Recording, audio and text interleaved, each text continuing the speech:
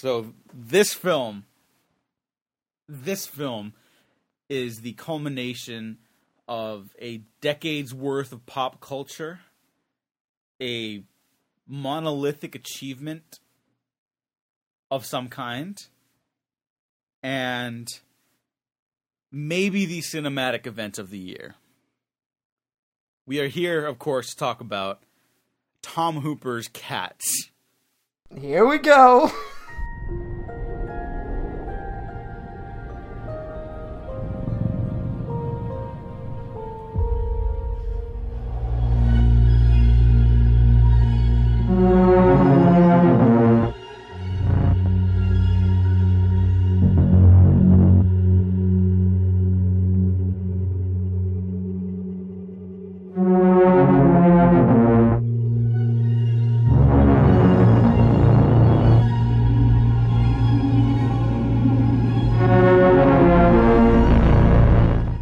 Hello, everyone. I'm your host, Diego Crespo, here at the Waffle Press Retrospective. With me is my co-host, Matt Garingo.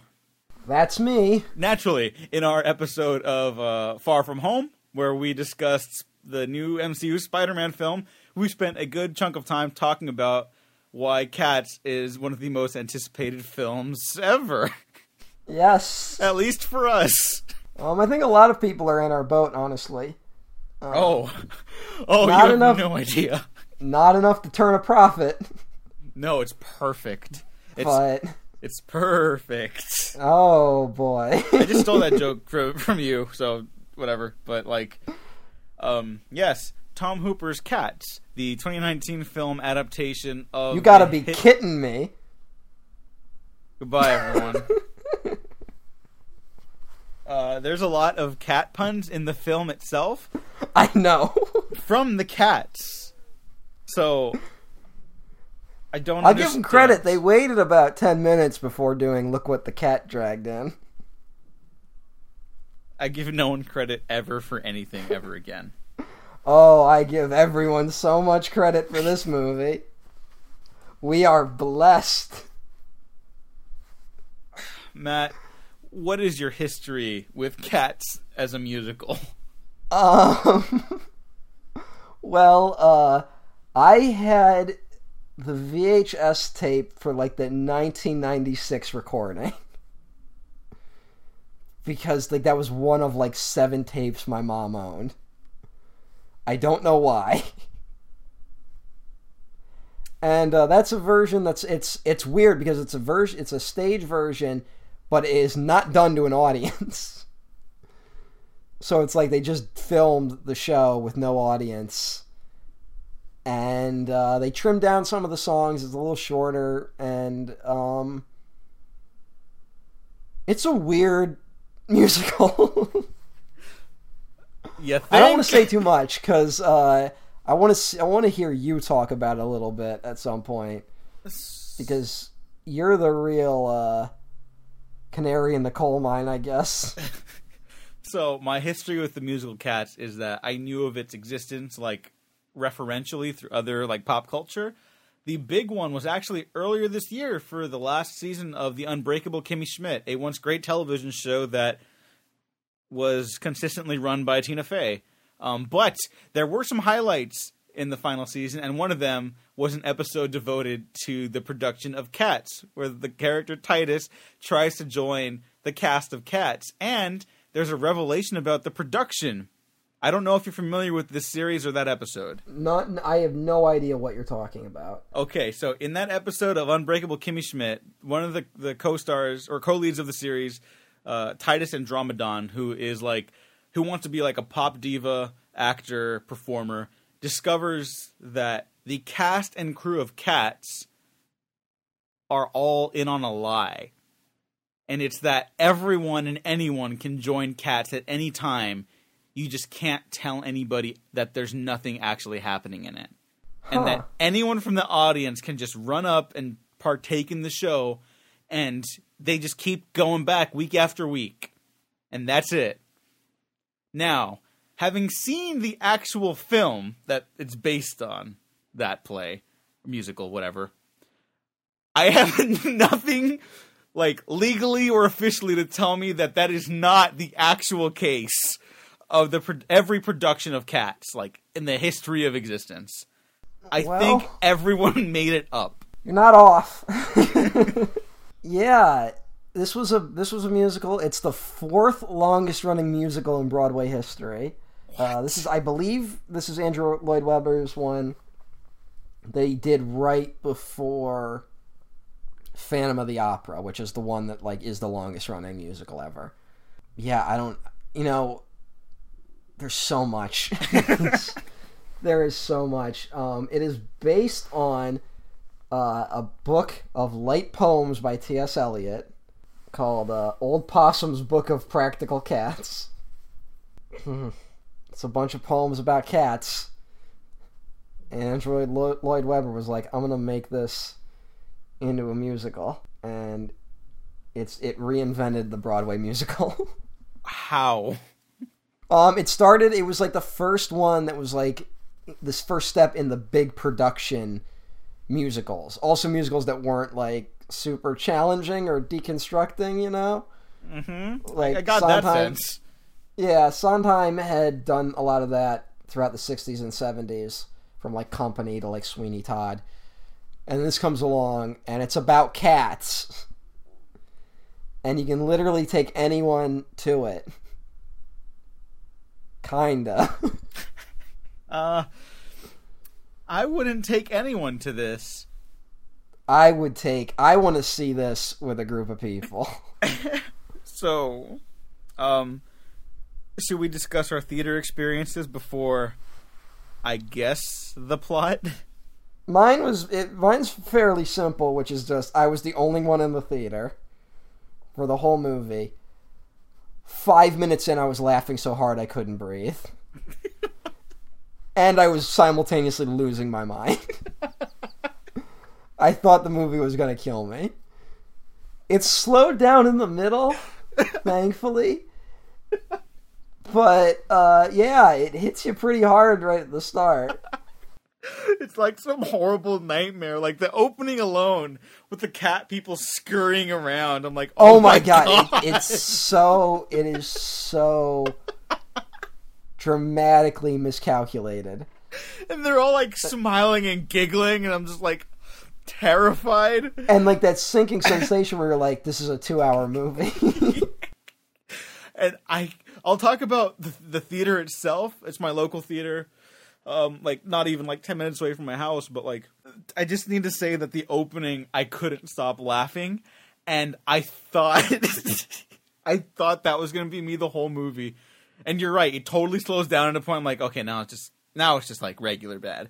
But well actually no. It's still very interesting. No, it's never regular bad. I should reiterate. It's just not boring. Constant. Yeah.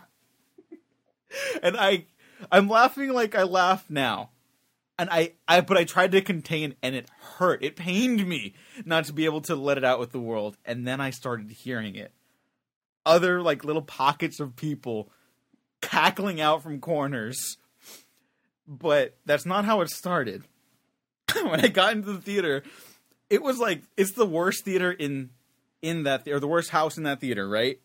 Mm-hmm. They shuffled us misfits off to the back together, the back room theater. It could probably fit like maybe 50, 75 people. There was about 17 people in the theater with us, and I know there were 17 because behind me, a couple seats behind me, I heard a little kid go, "Mommy, there are 1, 2, 3, 4, 5, 6, 7, 8, 9, 10, 11, 12, 13, 14, 15, 16, 17 people in here." And I was just like, oh boy. This could either be horrible or the best thing ever. And then this little old couple, old man and old woman, sat down a couple seats away from me. Mind you, everyone I tried to convince to go with me flaked because they were like, I don't want to sit through that. And I would tell them like, this is a gift. They missed out. I so wish I could have sat with people during this, like that I knew, but it made up for it because the little old lady was, I guess her husband was like constantly explaining to him what was happening in the film. So he was like jellicles. Good fucking luck. And she just kept explaining everything. And it wasn't obnoxious. I want to reiterate, it wasn't obnoxious. And then if she was able to do it, she deserves a medal. And then there was like a couple people below me. I don't know. They looked like they just came from the nearby college, and they were constantly giggling, just like I was. And I part of me wishes I went down there with them just so we could all share the experience. But I think it was better this way. It was just awkward and quiet enough at certain points that made it even funnier when all you heard was the little kid counting in the back, the couple to the left of me constantly trying to explain what was happening on screen, and the little laughter that popped out every once in a while. Horrified laughter, mind you. Now, I know there were 17 people in there. By the end of this, I think there was less than 10. I remember counting 10, but more people might have left. Not everyone made it through. Yeah. Oh, wow. And it was a beautiful experience. That sounds amazing. Oh, it was perfect. I'm already reading about, like, I guess the critic screening is, like, already the stuff of legend. And I'm waiting to hear more out of it, because I know some people that went to it. And, what, like, holy shit. This really is a gift, because there hasn't been a drastic studio miscalculation like this in a while. Oh, yeah. There have been a lot of bad movies in the past couple years. Movies like Jurassic World and like Suicide Squad that are just abysmal. And even like The Book of Henry, which is like a very interesting bad movie, but not like... Book of Henry has like... It slows down a lot. It's not that interesting all the time. This one, though, top to bottom... You are always going, what were they thinking? What is happening? Why? Should we note that we recorded Star Wars before this? And it's coming out? Who cares? Okay. Who gives a shit? I just wanted to say, because there's another movie we're talking about after this that will be released after this for an episode. Take a guess. Yeah. With severe editing problems, where I was constantly just like, why did you do that? And I couldn't keep up with it in Cats. Every time like a performance would start, and the cat bodies like just start. I'm not even gonna say dancing. They were like gyrating aggressively, and it was the scariest imagery ever. But it kept cutting to different angles, and so you can't even get like a gist of the performance. It's so every decision. In this Tom Hooper is a weird director. He's not like pedestrian awful, you know? Yeah. Like The King's Speech is the movie that beat The Social Network, so everyone hates it. But it is an incredibly strange film if you watch it. It's like he decided to shoot a period drama like a Terry Gilliam film. Not a terrible idea, I'll say. Just like, you know... He's Tom Hooper. I don't know if I would go that far, but... he then did Les Mis. I think that was his follow-up. And Les Mis is like a gritty, realistic version of a musical that came out of the same era as Cats. Where it's like super heightened emotions, operatic, you know, master of the house. Like, it's a lot of fun. And instead it's like... this super gritty, like, everything's hyper realistic. We're gonna get... Anne Hathaway lost a lot of weight, so let's give her an Oscar. And... again... very odd decisions, and also a very poorly made musical. That one is just bad and hard to watch. And then he did The Danish Girl, which no one liked. Yeah. I think I brought it up before, but... the director Joe Carnahan, when he was on board for Bad Boys 3, he did like years and millions of dollars worth of previs, so I don't know what the fuck they let him go for. But one of the previs action sequences, he's like, hey, can we put a billboard of the Danish Girl in there? Because I want to blow it up. And that previs exists. And I want to see it. I really respect that. I do too. He's kind of like Bill Burr for us, or Norman. who the fuck? Norm Macdonald, excuse me. Yeah. Problematic fave, but like that, I was like, okay, my dude, my guy, let's get a beer sometime. Because that's great. I would do that if I was making Bad Boys 3. This movie right here is the culmination of every bad instinct Tom Hooper has as a filmmaker. It's all rolled into one. From the editing, from the staging, from the framing, from the lighting, it's so fucking bright. To the... What is the CGI fur? It's fur skin, and if you look on the corners of the cat's frame sometimes, and like the arms and the legs, there are moments when the compositing wasn't finished. And so that gyrating that I was describing, that aggressive gyrating, does not track well with the body movements of incomplete CGI. So you see lots of human hands. There's parts where the CGI layer clearly drifts off of the human body a little bit. And it makes you go, what? They can't make a decision over if their clothing is actually a part of their body or if they are wearing clothes. Some of them are barefoot. Some of them wear shoes. Some of them, the shoes are part of their body. And it's 2 hours of this. The scaling is all off. They built sets, which is something I actually really like. The sets are terrific, to be fair. Well, they should be. He doesn't use them well at all. It is not done well. But it's that thing where it's also wrong that it comes around to being amazing. And you owe it to yourself to see this movie. Something like this will not happen again for a long time. Bring your friends, because you kind of need them. Like literally, where do we even start? You know where we start. With the fucking Happy Amblin logo. Oh God! Yeah, this is another episode of Welcome to Happy Amblin. Oh my God! Spielberg, no. Because this was a pet project of Spielberg. For years, he tried to get this made as an animated film. The talk was they were going to do it, and they were just going to animate them all as actual cats. See, that sounds sane. Yeah, it's very sane and pedestrian. We'll get into why that ultimately might have been the worst decision. If you look up images from the stage show, it's literally just people in cat costumes. I don't know why you just don't film better versions of that.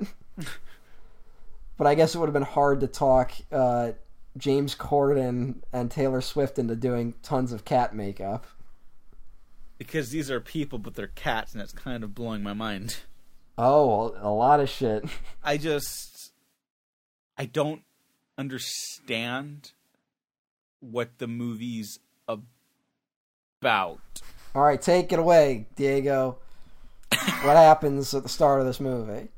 A bunch of gyrating half cat, half people mutants just gather around a bag that's rustling in the street, and I think they presume it's food. And then a little white cat mutant bursts out of the bag. It's Victoria. How dare you? Oh, okay. Excuse me. I forgot the lore. The Victoria bursts out of the bag, and immediately everyone starts kind of dancing and singing along. And are you blind when you're born? And I guess what that is supposed to represent is like rebirth. I guess the idea, if there's an idea in this film, it is about rebirth, because cats have 9 lives. Get it? It's about death and rebirth. Yeah, but even then you're thinking about it too much, because that is never stated. No, because the bag rustling, that's like, no, but I mean, like the 9 lives thing never comes up. in some of the songs, I don't remember any of the songs verbatim because, like, how can you even keep track of anything happening? Oh, boy. But I do remember hearing, like, oh, like, they had multiple lives. So, is that part of the Jellicle choice? Is that what is happening there? Jellicles can and Jellicles do.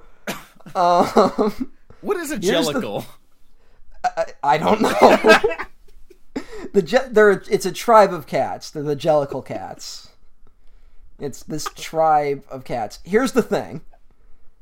The whole thing about Victoria being the new cat to the Jellicle tribe is made up. That is not in the play. Oh, okay. What the play fuck is do literally they do? It just starts with them singing. They just go straight into Jellicle cats. And we find out that this is the special night where old Deuteronomy is going to pick one cat from the Jellicle tribe to be reborn. Which is something that happens, apparently. And Victoria is a character in it that she's like connective tissue. She's supposed to be the young, innocent cat of the tribe. And she dances in between a lot of the musical numbers. But that's really all it comes down to. There's like one other thing, but we'll get to that. But she doesn't have this arc of being brought into the tribe. They bring it up at the beginning and they bring it up at the end. That's an arc. Yeah, there you go. There was a little bit in the middle. I think they were smart enough to do it at least 3 times. And then in the musical, they do the Jellicle Cats song, and then there's the naming of cats, where you learn that cats have 3 names. One from, that their owners give them, one that is their actual name, and then one is a secret name that is never explained. Yeah, well, I was going to say, like, is the secret name in the original musical? It is, but they don't say what it is. Like, they just go, there's a secret name. Oh, so it's like the 3 lessons from The Last Jedi. The first 2 exactly. are for the story, the third one's for the audience. Yep. That's not wrong. You're not wrong. Oh, wow. That's the last time I'll mention a good movie on this one. Hey, now. And after that, I presume what happened next, because at some point I did lose track of time and space and my place in like, the universe. It was a little bit like Twin Peaks, the ending, where Agent Cooper kind of stumbles down from the steps of Laura Palmer's former house and asks, "What year is it?" That was me stumbling out of the theater. Just completely unaware. I lost control, like, of my spirit. I felt my spirit leave my body. I was levitating throughout the theater as the child kept counting the people in the audience. I think what happens next, if I remember correctly, is Victoria basically just, like, goes from place to place and, like, she's kind of brought along by different members of the Jellicle tribe. She quickly teams up with magical Mr. Mistopheles. Oh yeah, he's a magical cat, and everyone's the magical cat. Yeah. I was like, all right. And he's kind of like the one friendly one too, where everyone else is kind of standoffish, but they do start bringing her around all the different cats. And in the musical, it literally just goes like, the naming of cats, all right, now here's a parade of a bunch of different cats. And that's the whole musical. There's no real connective tissue. They just start going from different cat to different cat. And the first one up is old Jenny Ellie Dots, the old Gumby cat, played by Rebel Wilson, which is possibly the worst note to start this movie on. You're not a fan of Rebel Wilson? Not only am I not a fan of Rebel Wilson, here's the thing. All right, I gotta say, I'm as much a fan of the Cats musical as you can be. I am not a fan of the old Gumby cat. And she is the first cat. Wait, so, like, in the musical, is it always, like, the same, like, procession? Or did they change it up for the movie? No, it's the exact order. They move a couple things around, I think. But it's mostly the same order. Some characters are introduced. Like I don't think. Like, here's the thing. Like, Magical Mr. Mistopheles will hang around in the background of a lot of the. Like, all these cats will just be around. They'll all join in on different songs, but they'll get singled out for their individual song, right? I believe the old Gumby cat and like Bustopher Jones just show up and then fuck off immediately. Yeah, it's literally just a procession of different songs about cats. And they're like really what they are, you know, they're songs kind of poking fun at the different nature of cats, you know, like, oh, there's a lazy one. Oh, there's one that's very proud of himself. There's one that's rambunctious. There's one that's like, oh my god, it does things. How did it do that? That's why it's magical. And this movie takes those things and makes them entirely literal. Where it's like Jenny Elliot's the old Gumby cat, like everyone thinks the old Gumby cat is lazy, but it turns out she's actually, at night, she does a lot of work keeping the mice and cockroaches in order. And oh boy, do we see that. So I was not prepared for more than just hideous mutant cat people. I know. What I did not expect was mice people singing and dancing for her pleasure, and then she says dinner and a show, and a chill went down my spine. Yes. And then it gets worse. Before it gets worse, those mice children people, they looked like Ratatouille, which was the rip-off movie of Ratatouille. Look it up, people. You'll know what I'm talking about. Suddenly the cat people look really good compared to the mice people. But it's got nothing on what comes next. We start seeing little roach people. Just dozens, if not hundreds of them. Why couldn't they have just been roaches? I don't know. I don't know why anything happened in this movie. She eats the roach people a little bit. Oh, there's multiple casualties. And I don't think anyone understood what they were doing with these decisions. Fucking count me in. It was unsettling. Like, it's very uneasy to watch because of how the cat people look. But once they started eating smaller people, it was just unsavory. And then I started laughing again. Yeah, and then she unzipped her flesh. Fucking Hellraiser. Like, and she's got another outfit underneath. And I didn't know that they were going to do that. I had no idea. Does she do that in the play? No! They basically have, like, if you look them up, like, they basically just wear clothing. Like, with patterns on it that kind of resemble cats, you know? What was wrong with that? I don't know! Instead, it looks like people in very tight leotards. And occasional jackets. They are all so hard to look at. I'm pretty sure some were just like, wrap this CG around the unitards. I honestly think that they just... Because here's the thing. Part of what makes this movie so great is that every actor really seems committed. Like, they clearly believed in what they were doing, so they clearly had no idea what it was going to look like. I'm just, like, getting flashes of the experience. There's a giant monster movie called The Giant Claw. And if you watch it, it takes itself very seriously, and all the actors play it really straight. And then when you see what the giant monster looks like, it's like a goofy marionette-looking, like, vulture thing. It's like, it looks like a cartoon, and everyone keeps reacting to it like it's a real thing. That's what this movie is for 2 hours. But it's scary. Like, it is utterly, utterly terrifying. It's a horrible nightmare that you can't wake up from. Yeah. And it just doesn't stop. But it, like, I didn't want it to stop at times. Like, it was just... Well, because here's the thing. If it had stopped, it would have just settled into, like, a boring movie at some point.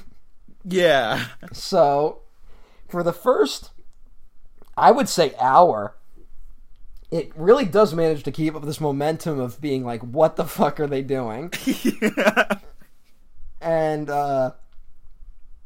they go, I mean, from the old Gumby cat, we go into the Rum Tum Tugger. Oh, he's the curious cat, right? No. Oh, yes. The Rum Tum Tugger is a curious cat. Yeah, Jason Derulo as Rum Tum Tugger. I know this because there are a lot of headlines saying Jason Derulo as Rum Tum Tugger was unhappy that they CGI'd his penis out of the unitard suit. Or the cat body. That's, I mean, to be honest, he at least understood the character. Have you seen what the Rum Tum Tugger looks like in the musical? No, I don't ever want to know more. Google it right now. My hands are like trembling. I'm scared.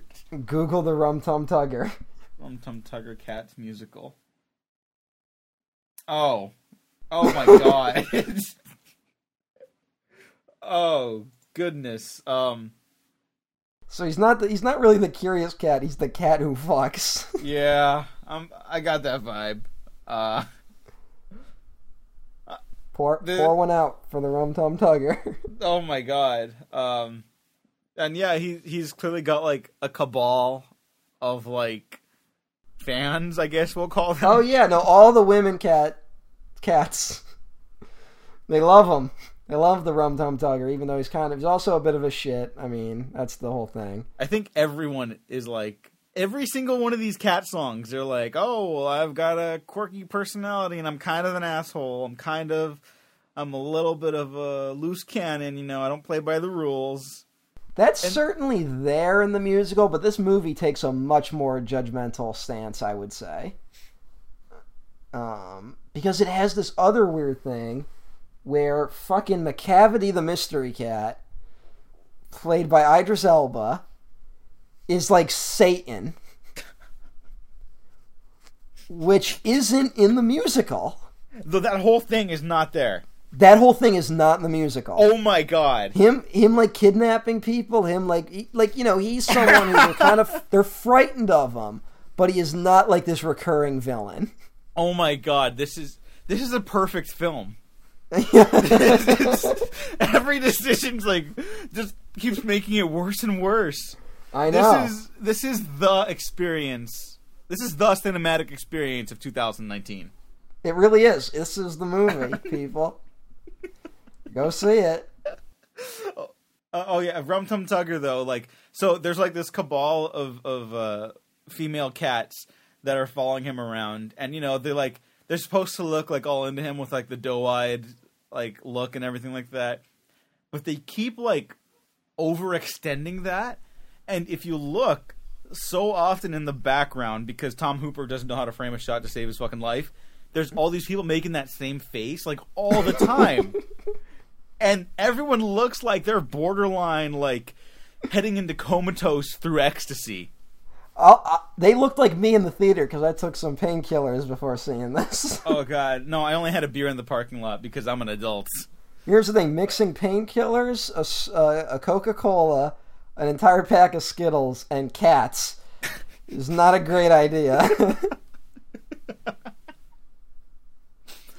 Oh, my God. It was... Everyone just looked like they were, like, stoned, which is something that happens eventually in the film. I mean, honestly, if you look up some clips from the musical, there's some images like that on stage. Where everyone looks like they're mid-orgasming, like everyone has their O-face on. Yeah, especially from the VHS version, everyone's really, like, mugging to the camera and shit. Oh, God. But that's kind of the fun of it. Like, when it's on stage, there's a different vibe. Yeah, yeah. Like, but here it's like, oh my god. And it's weird because it feels like they just filmed the stage musical added a plot to try and give it some sort of narrative thrust, which doesn't exist. There is no thrust. I hope not. In in the stage version. But then it is like edited by someone having a stroke. And the lighting is like a football stadium. It's like an arena, which like if you even the music, even the stage version, it's like dark and mysterious at times. And here it's like so fucking bright that it looks creepy all the time. Like you probably could have hidden a lot of this in shadow and stuff like that. Like even the fucking McCavity the mystery cat is like fully exposed.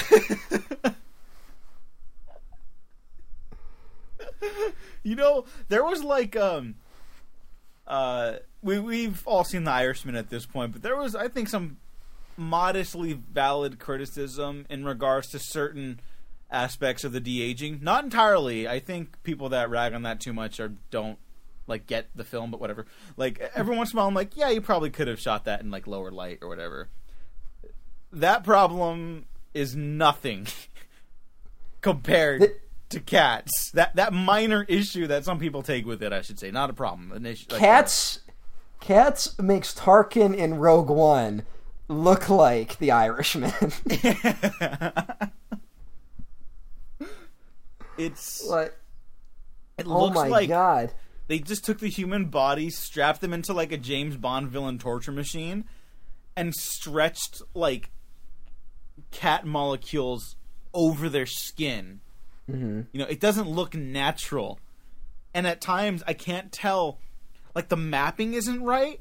So like when they have their close up and they're like headed, the camera's like pointed directly at their face. Their faces look like pushed in like a pug almost. But here's the thing. If you're a big Hollywood studio and you're going to do this, right? You're supposed to like test the technology first. How what happened when the first test footage came back? Like, how did no one see this? That's what confuses me at the end of the day. Like, someone should have said something. And they clearly didn't see this coming because, like, they were clearly taken aback by the reaction of the first trailer. Whereas, like, anyone that watched it, like, died. So... My favorite little bit after that first, like, that early run of press tour was Tom Hooper was going, like, he was going around saying, like, well, the CGI wasn't done. And now that I've seen it, I'm like, okay, but it's still not done then. It's still not done, Tom. Oh my God. I do feel bad because there must have been a point where they realized they couldn't fix this. Yeah, I mean, like, the close-up, the really bad CG is the close-up of Mr. Mistopheles. I can't believe I remember his name. When he's doing the magic trick and he's getting his solo in the finale. Oh, yeah. And his human hand just popping out. I couldn't stop laughing. Like, there's a point where I was like, I finally just lulled into the film. And I was like, okay, I'm laughing, but I'm doing it internally now so I don't ruin this for everyone else. And then other people kept laughing too, so I was like, okay, I can let it out once in a while. But by the end, I was just dying again.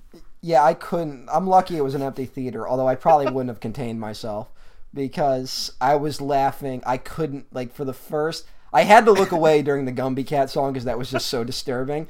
But, like, I was constantly like, oh my Jesus. And that's when, shortly after the Rum Tum Tugger, I believe, I could have the order off. Yeah, well, the milk bar. The milk bar first. Oh, the milk bar. Oh, milk. He yells milk. Yeah, and I was like, okay. They lick up the milk. And I guess now would be the time to talk about, a lot of people are talking about how fucking horny this movie is. To be honest, All right. Let's take a couple steps back. I'm horrified now. Because here's the thing. Oh my god. I can't explain it. But there is something in human DNA. Because it goes back to ancient Egypt. What? Where on some level, we're like, what if cat but people?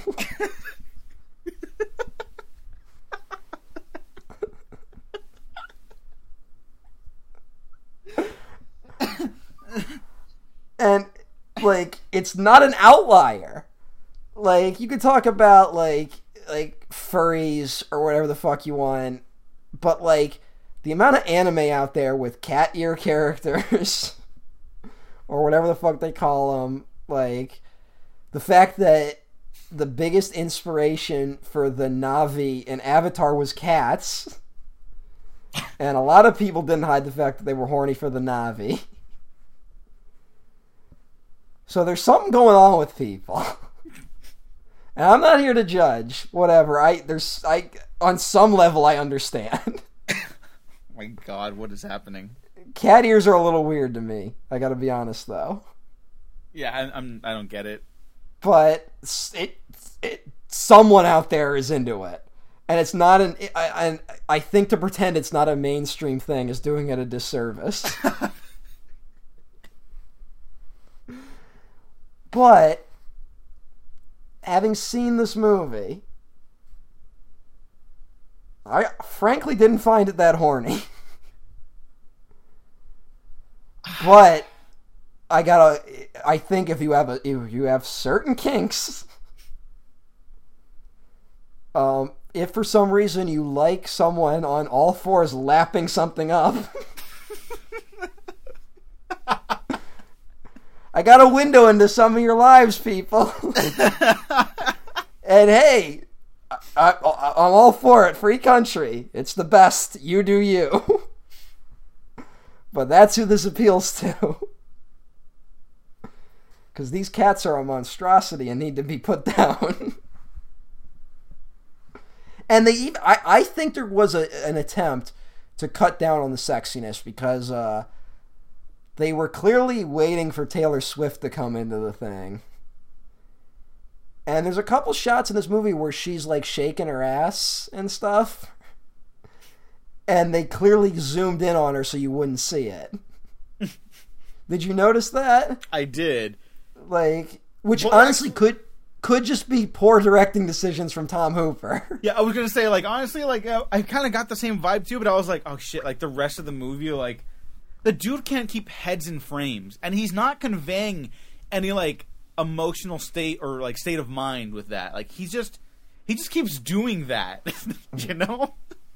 Everything is shot at an extreme close-up, medium close-up, or so wide you can barely see the cat people in the distance. Yes, and it's like he did all the wrong ones. Because the camera should not get this close to any of them. Yeah, oh, good lord. No. But it shouldn't be so far away that you can't tell what the fuck is happening. And you honestly, that's why, like, right after the milk scene, it really comes into sharp focus how wrong his decisions are, because we get to Grisabella, the glamour cat, played by, oh god, what's her name? Jennifer Hudson, who fucking pours her all into the role. God. And she gets the showstopper, Memory is the Song, where it's like, you probably now despise everything associated with cats, but take a listen to the soundtrack every now and then. Memory is a really good song. But the musical side, let's never cut away from her face. As it seems to drift off her head somehow. Yeah. She pours her all into it. All right, what did you think of Grisabella? Grisabella, I don't understand, like, she had a connection to not Rum Tum Tugger, excuse me, McCavity. That's not in the musical. Okay. Oh, so in the musical, she's just like a loner? In the musical, she was a member of the Jellicle Cats and, like, left at some point and abandoned the tribe, and she, like, you know, she thought very highly of her because she was the glamour cat, and now she's, like, a street urchin. She's like a Dickensian street urchin. And so they all shun her because she's, like, disgusting and she abandoned the tribe. Honestly, if Rum Tum Tugger wasn't there, I would be questioning the racial politics of cats quite a bit. Oh, yes. This movie seems to imply that she was a sex worker. You know what? I still question it a little bit because Rum Tum Tugger is just like, oh, he's a cool dude who fucks a lot of women, a cat woman. You can't stop him from fucking. Yeah. Which you know the Rum Tum Tugger. He's uncontrollable. Yeah, which in and of itself raises some flags. Yeah. And then, of course, you have Grisabella, who's an outcast and played by another black actor. And then McCavity, who is Satan. McCavity, who's not only Satan, but later in the Taylor Swift song, this is when I perked up again, was like, what the fuck? Was when she was like, he's committed every crime known to man. And I was like, no! And they drug everyone with the catnip. It's dealing with some very heavy subject matter that clearly no one Which is not in the musical. What? It's not? No! I stand by it. This is a perfect film. McCavity is just a mystery cat. Like, yeah, he's a criminal, but he's not like Satan. Like, here's the thing, if I list all the names of the cats, it's literally like the glamour cat, the mystery cat, the railway cat, the old actor cat. Like, that's literally what they are. There's nothing more to them.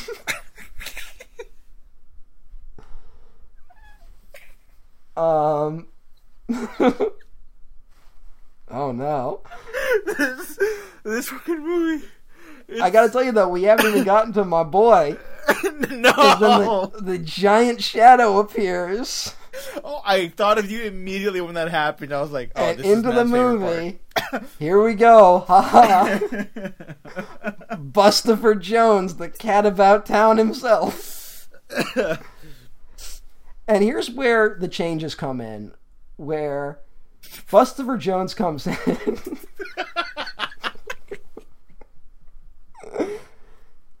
And he's like, I'm not skin and bones. In fact, I'm incredibly fat. Like, that's which are kind of the lyrics. But in the musical, Bustopher Jones comes in and the other cats sing it. So, in fact, Taylor Swift's character, Bombalurina, I think is her name. Let me check. Yes, Bombalurina. She sings a lot of the songs. Like, she sings the Rum Tum Tugger with, like, a group. And she sings Bustopher Jones with, like, a group. So, but in this one, they just give everyone's individual songs to the characters. And so Bustopher Jones sings his own strong song. And it's like he thinks very highly of himself. Which is true in the musical, but it's also like everyone does kind of like here it's like, oh, Bustopher Jones, that old fat fuck. Like, it's very mean to him. And in the other one, it's kind of like, yeah, he's fat, but he's a fancy gentleman guy. Like, and here it's like he's a piece of shit who eats out of the trash. Did they add the mustache? I couldn't tell you. I don't remember the mustache in the trailer. I've lost all sense of reality. I don't know what's real, what's cat real. There's some interesting, like, choreography with the Bustopher Jones song. I think he looks terrible. You think? He looks fine when he has the top hat and coat. Which, by the way, when he hands off the top hat, it suddenly grows like 3 times larger than it was. There is no sense of scale. in Yeah. any of this. Like, not even that. Like, not to derail your excellent Buster Jones tirade, obviously, but like, there's so many. Look what instances... they did to my boy. They massacred my boy. There's so many instances of like just so obviously shooting on like the wrong lens, and it makes the shapes almost like abstract nightmare fuel. Like, it makes them look like certain cats tower over others, but then you get the wide.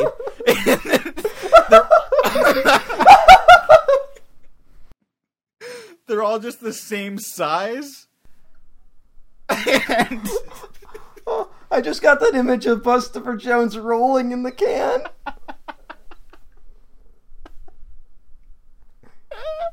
Oh my god. And it doesn't get any better. Oh, it doesn't. Oh, it never does. Oh, it never does. It never does. But I think what the film is trying to go for... What is it going for, Diego? You brought up McCavity as Satan. So, he's tempting these people with sin, right? Oh, I think you got your handle on this movie. And so, like, the first cat... I forget what he does for Rebel Wilson's character to get her attention. He just, like, goes like, oh, hey, you actually should be famous. Nope. Boom. Like... And then he gets Buster Jones with gluttony. And then he doesn't get Rum Tum Tugger, right? No, Rum Tum Tugger, like, he gets drugged, but he doesn't get taken away. Yeah, I mean, it's right there. Like, that's the most obvious. There's no consistency, because, like, they might have been doing, like, a Seven Deadly Sins thing, but they do, like, Pride, and then they just take the railway cat for no reason. And then Old Deuteronomy gets taken. And that's it. Yeah. Again, it's like The Last Jedi. It does half the lessons, and then the rest is for the audience. Did they cut Growl Tiger's song? Because I did have to use the bathroom at one point. No, Growl Tiger. That's who's Ray Winstone. Ray Winstone as Captain Growl Tiger. No, he does get a song in this. He I saw the part where he sang very briefly, so they did do his full number at some point. It's I guess he does sing for a minute there. It's nothing extravagant. Hold on, I'm just gonna look at the soundtrack, see if it's listed. It is not listed on the soundtrack. Oh, so maybe he doesn't get like a full thing. Yeah, but he definitely sings for like a minute. Mm-hmm. Yeah, he did for like half a second, and then they went away. Someone must have said, "Tom Hooper, this can't be over 2 hours."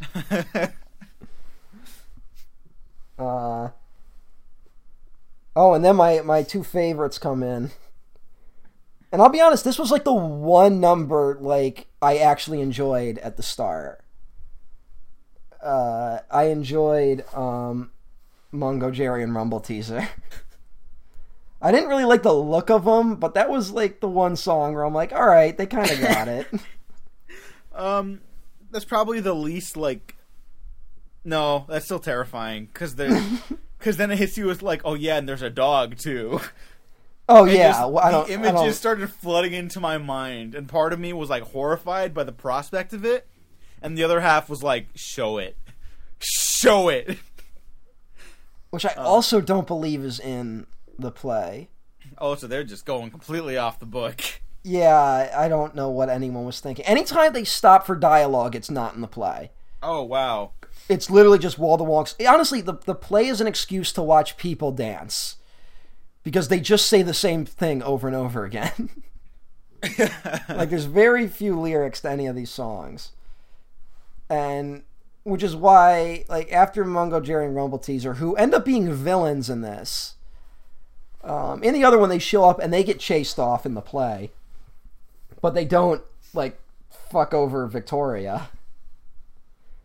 Like, again, she is not central to any of these numbers in the play version. She just will like dance in between them usually.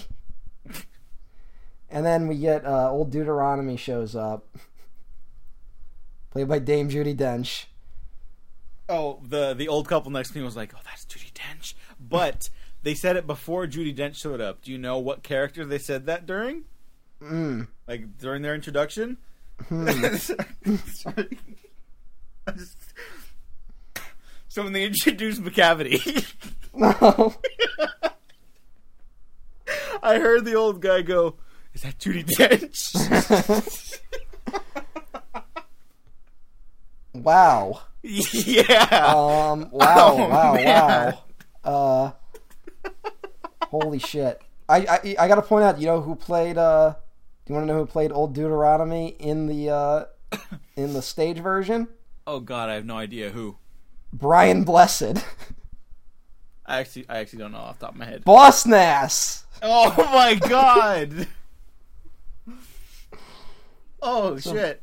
A male actor. It's normally male in the play version. Don't know why it was changed. Well, hey, it's progressive. But then we get invited to the Jellicle Ball.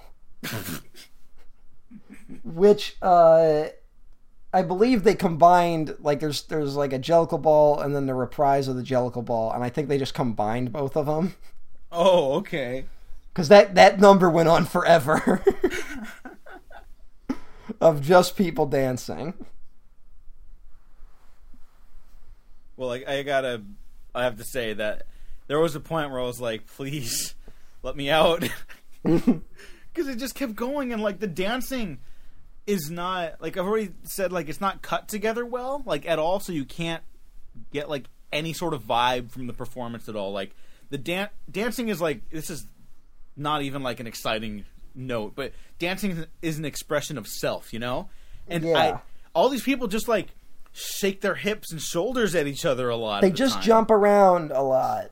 And then there's lots of leg lifting. I think that's why people think it's so horny. Because honestly, yeah. I wasn't getting that vibe either, but the leg thing. Like, even Judi Dench does it at one point, and I was like, fuck. Oh, Christ. yeah, that was weird. That was incredibly weird. Yeah. Like, I don't understand. I just don't understand anything anymore. Yeah, it was not... Another thing takes it back, like, even if the choreography was good, it's not interesting to look at because they just have, like, CGI over them. Like, it might as well have been animated, you know? Yeah. Like, it's so stupid that they thought this is a drastic miscalculation. Honestly, this, like, I would never endorse this under regular circumstances. But this called for, like, some Polar Express style, like, performance capture, like, overlay. But that medium died a horrible death. Yes, it did. What was the last one that did that? Do you remember? Mars Needs Moms. Oh. Because that bombed so hard. Oh, because they were getting ready to do... They were going to do Yellow Submarine. They were going to do a performance capture version of Yellow Submarine... Which, to be honest, I honestly kind of want to see what that would have looked like. But that got canceled as soon as Mars Needs Moms bombed. And then that also caused, like, a chain reaction where they decided the reason why Mars Needs Moms bombed was because it had Mars in the title.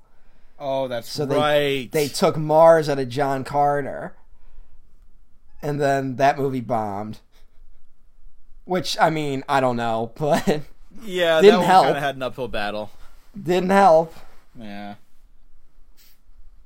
I gotta give this dance number some credit, though. Oh, then we get... Because that kind of, like, gives a reset to the movie. We get Victoria's song, which is the original song that Taylor Swift wrote for the movie. Taylor Swift wrote it, but does not perform it. Wait, what? Yeah, because Victoria does not sing in the musical. She just dances. Oh, my brain. All the Victoria's singing is new. And I feel bad for that actress because I guess this is like her first movie. Oh, no. But don't worry, no one will recognize you under the terrifying CGI fur capture. Yeah, to date, I have no idea what she looks like.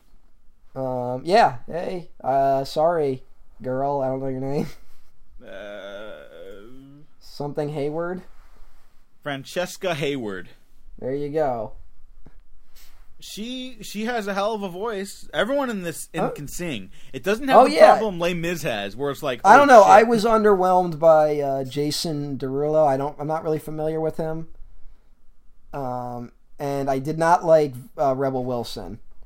Oh, no, okay. Rebel Wilson, yeah, it's not great. And I'll be honest, he was better than I expected, but I still think James Corden was probably a mistake for Bustopher Jones. I just think James Corden is in general a mistake. Like, yeah, but you know what? Considering how much I despise him and how much I was like, oh, okay, during his whole number, it was okay. I hated when they stopped to do like some Seth MacFarlane awkward comedy.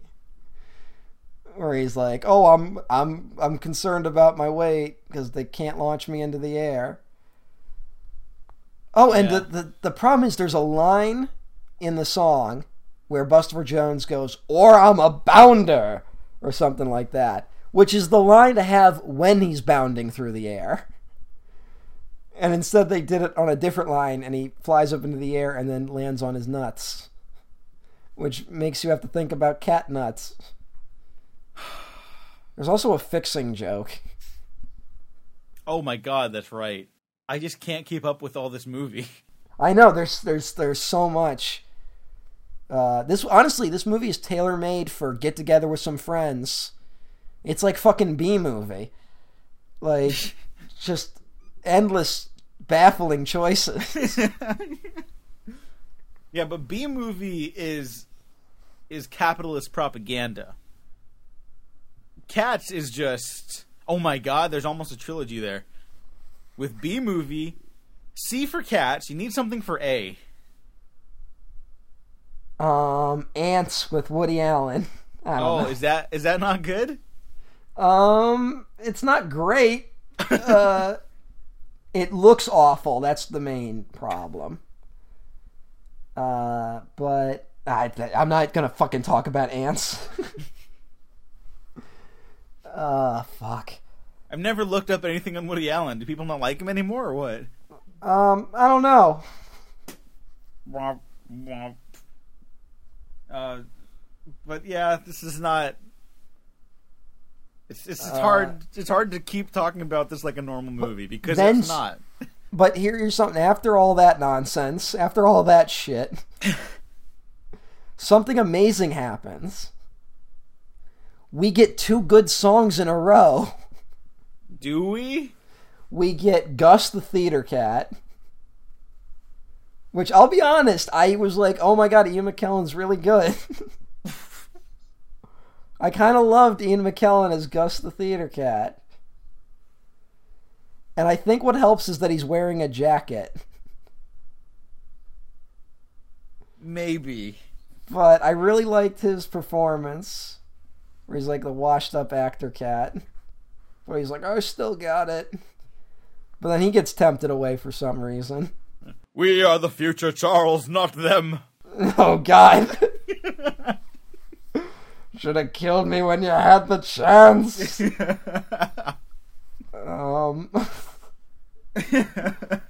He's the servant of the secret fire.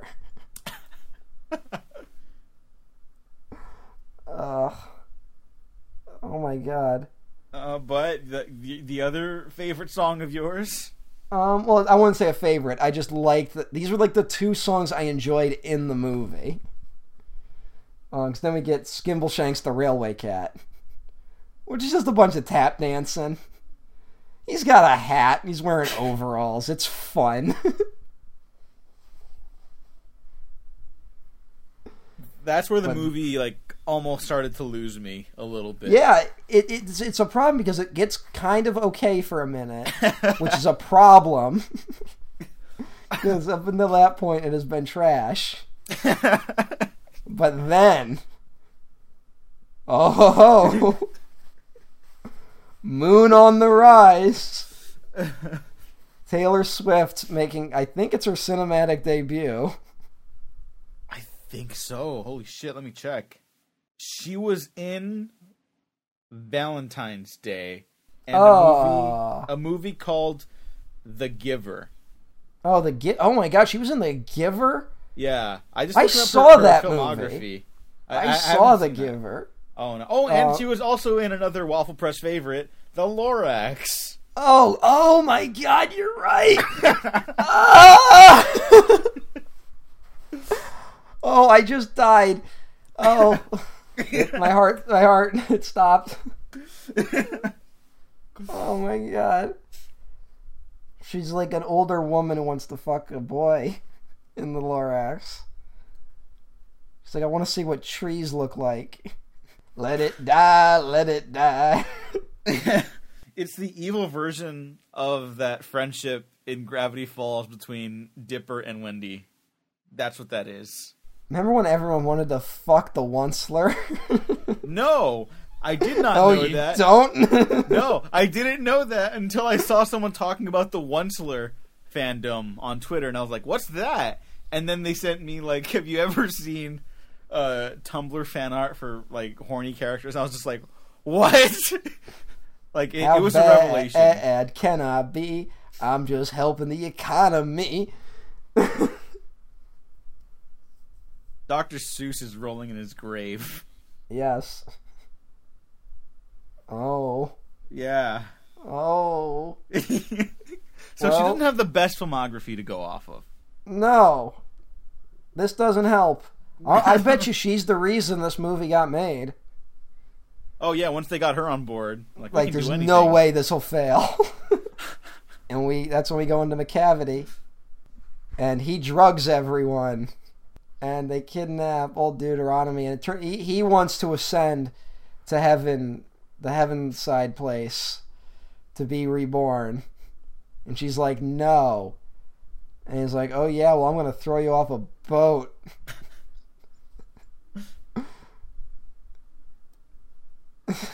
I can't laugh anymore. It hurts.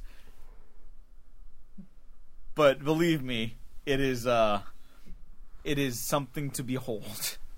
Yeah. And then magical Mr. Mistopheles. They give him his song, which is like the second best song in the musical. It's not good here. And he magics old Deuteronomy back, which does not happen in the play. You know what? I liked the setup of that. I'm like, hey, this is like some decent setup and payoff. Sure. Like, I'm trying here. I'm really stretching, but I think it's like the most okay thing in the movie. Sure. Like, yeah, whatever. By this point, I have like died several times.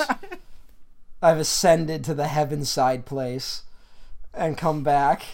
Old Deuteronomy comes back, and that's when Victoria brings in Grisabella, and she gets to sing Memory. Which also, that kind of happens in the play. In the play, Grisabella just walks in, and Victoria is the first one to, like, accept her. Because Victoria's supposed to represent, like, innocence. And then Victoria accepts her, and then everyone starts to accept Grisabella. In this one, she like, brings her in. It's more, like, active. But she sings Memory, and old Deuteronomy chooses her to ascend, which, you know, it's supposed to be like a positive thing, but in both the play and this movie, it always feels like the ending to The Wicker Man. Like, it feels like she's just been sacrificed. Especially when they show, like, this one, it makes it very clear she flies up in a balloon. Was the balloon not in the play? No, in the play, she literally just, like, ascends. Oh my god. I think in the play, she just, like, walks up some stairs and then disappears. Okay, so this is spoilers for The Rise of Skywalker. So just a heads up. But in the end, where Palpatine is talking to Rey and it's just them, and he's like, "Make the sacrifice!" That is the exact vibe. Oh, yes. With her going up into the balloon. It's a good double feature. No, it wasn't. Palpatine's behind it all. Unlimited. Oh God. Wow. Ian McDiarmid, like, just fucking yelling out of a cat's body. Oh my God. Now that would have been an incredible ending. But yeah, that was I felt like I lost myself after watching that movie. It's almost over. Because then we have to do the addressing of cats, which is, here's the most unsettling and baffling decision in the movie for me.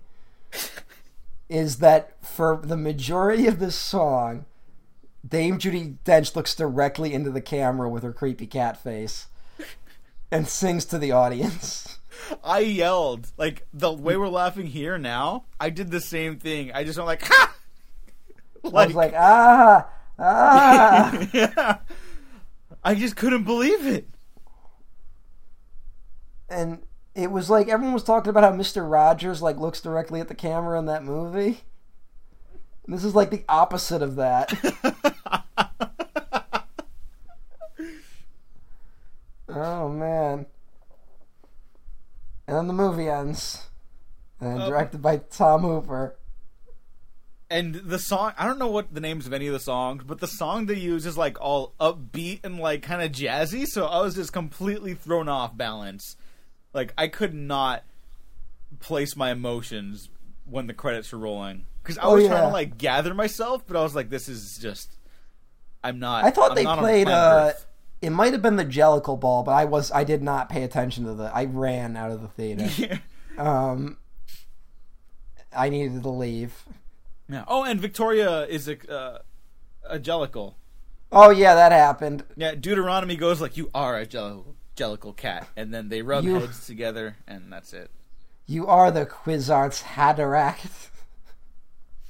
Anyways, I've never That's had a a Dune. stroke. It's a Dune reference. Okay. Check out Dune 2020. A year from now, actually. Or just watch David Lynch's Dune. Or yeah, do that too. Oh, that would make an excellent double feature. He who controls the spice controls the universe. There you go. B-movie, Cats, and Dune. Good enough.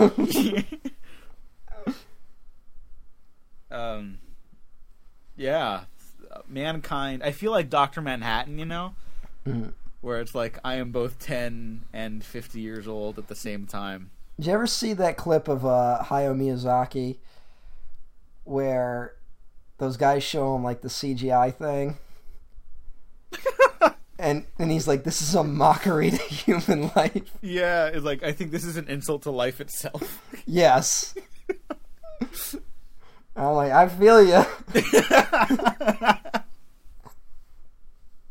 But where I disagree with Miyazaki is that we are at a point where humanity must be mocked. We must stare and pass through the looking glass. Cats is what we deserve. On other podcast episodes and other podcasts in general, I have been mentioning that the onset of critical bombs and box office bombs that have been kind of happening this year for anybody not named Disney, I think are a good thing because we do have to learn from our mistakes. It's very unfortunate for the people that worked on them, but, you know, it's just given the state of the film industry, it's time to clean house. And with that in mind, Cats is a perfect film because it is exactly what it needed to be. A complete and utter once-in-a-generation disaster of unmitigated proportions. I've heard this has like been debunked, but I remember reading a report that was like Cats might have cost like upwards of $200 million. It says 95 million on the Wikipedia. Okay, but that's still like that's not gonna happen. That's not gonna make it back. Yeah, I mean it might break even, but that's honestly only if like word of mouth turns this into like Showgirls, where it's like everyone has to go see this nightmare. And I'm willing to bet, like, a couple years from now, it'll be one of those movies where everyone's going to, like, midnight screenings, wearing, like, cat ears and shit. Oh, God. I would watch this again in theaters in a heartbeat. Oh, same. I would do it. You got to get in early, though, before it becomes, like, The Room, where it just attracts assholes. Oh yeah, where it's like I'm not having fun anymore. But yeah, I'm very glad this exists. At the end of the day, I'm glad it's here. And like there's so many other smarter ways they could have done this movie, and then it just would have been a boring movie. Like we probably would have had the fun talking about how the plot doesn't really make any sense, but that's it.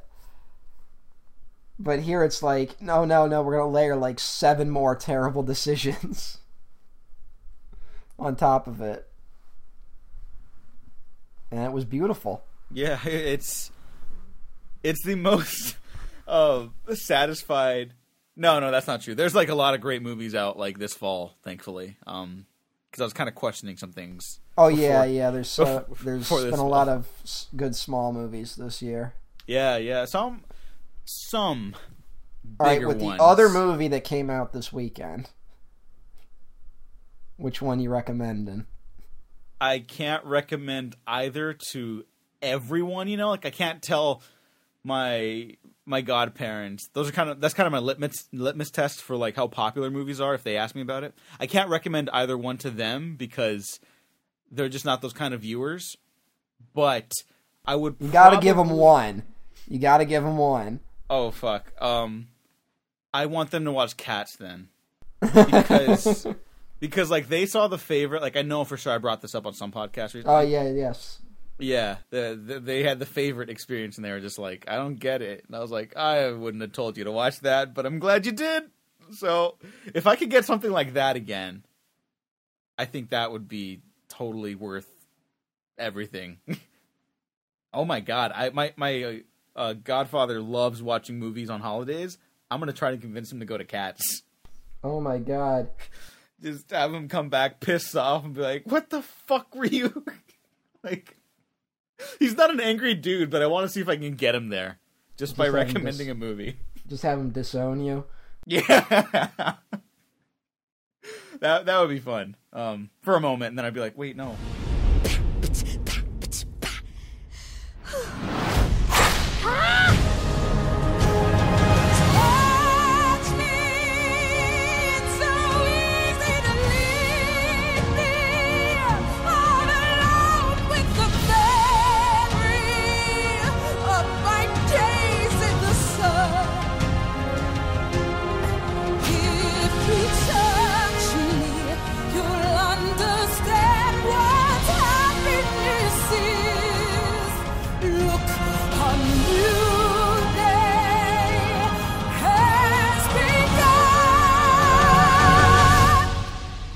But yeah, Cats 2019, Tom Hooper.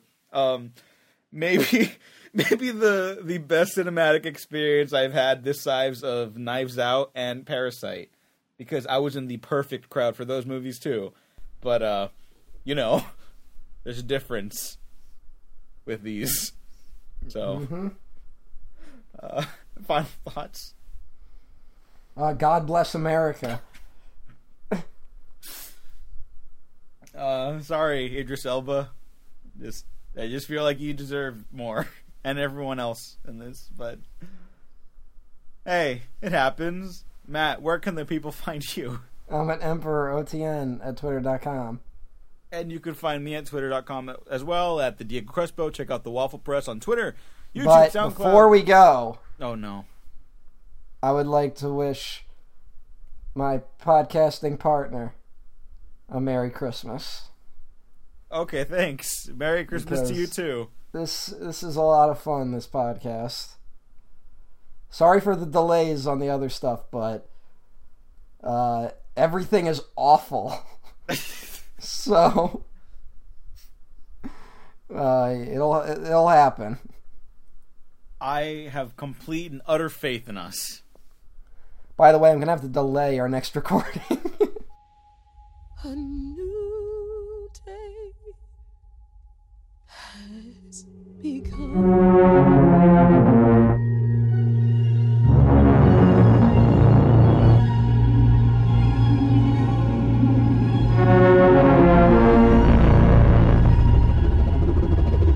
Bye. Bye, everyone. And Merry Christmas. And a Happy New Year. Ha ha!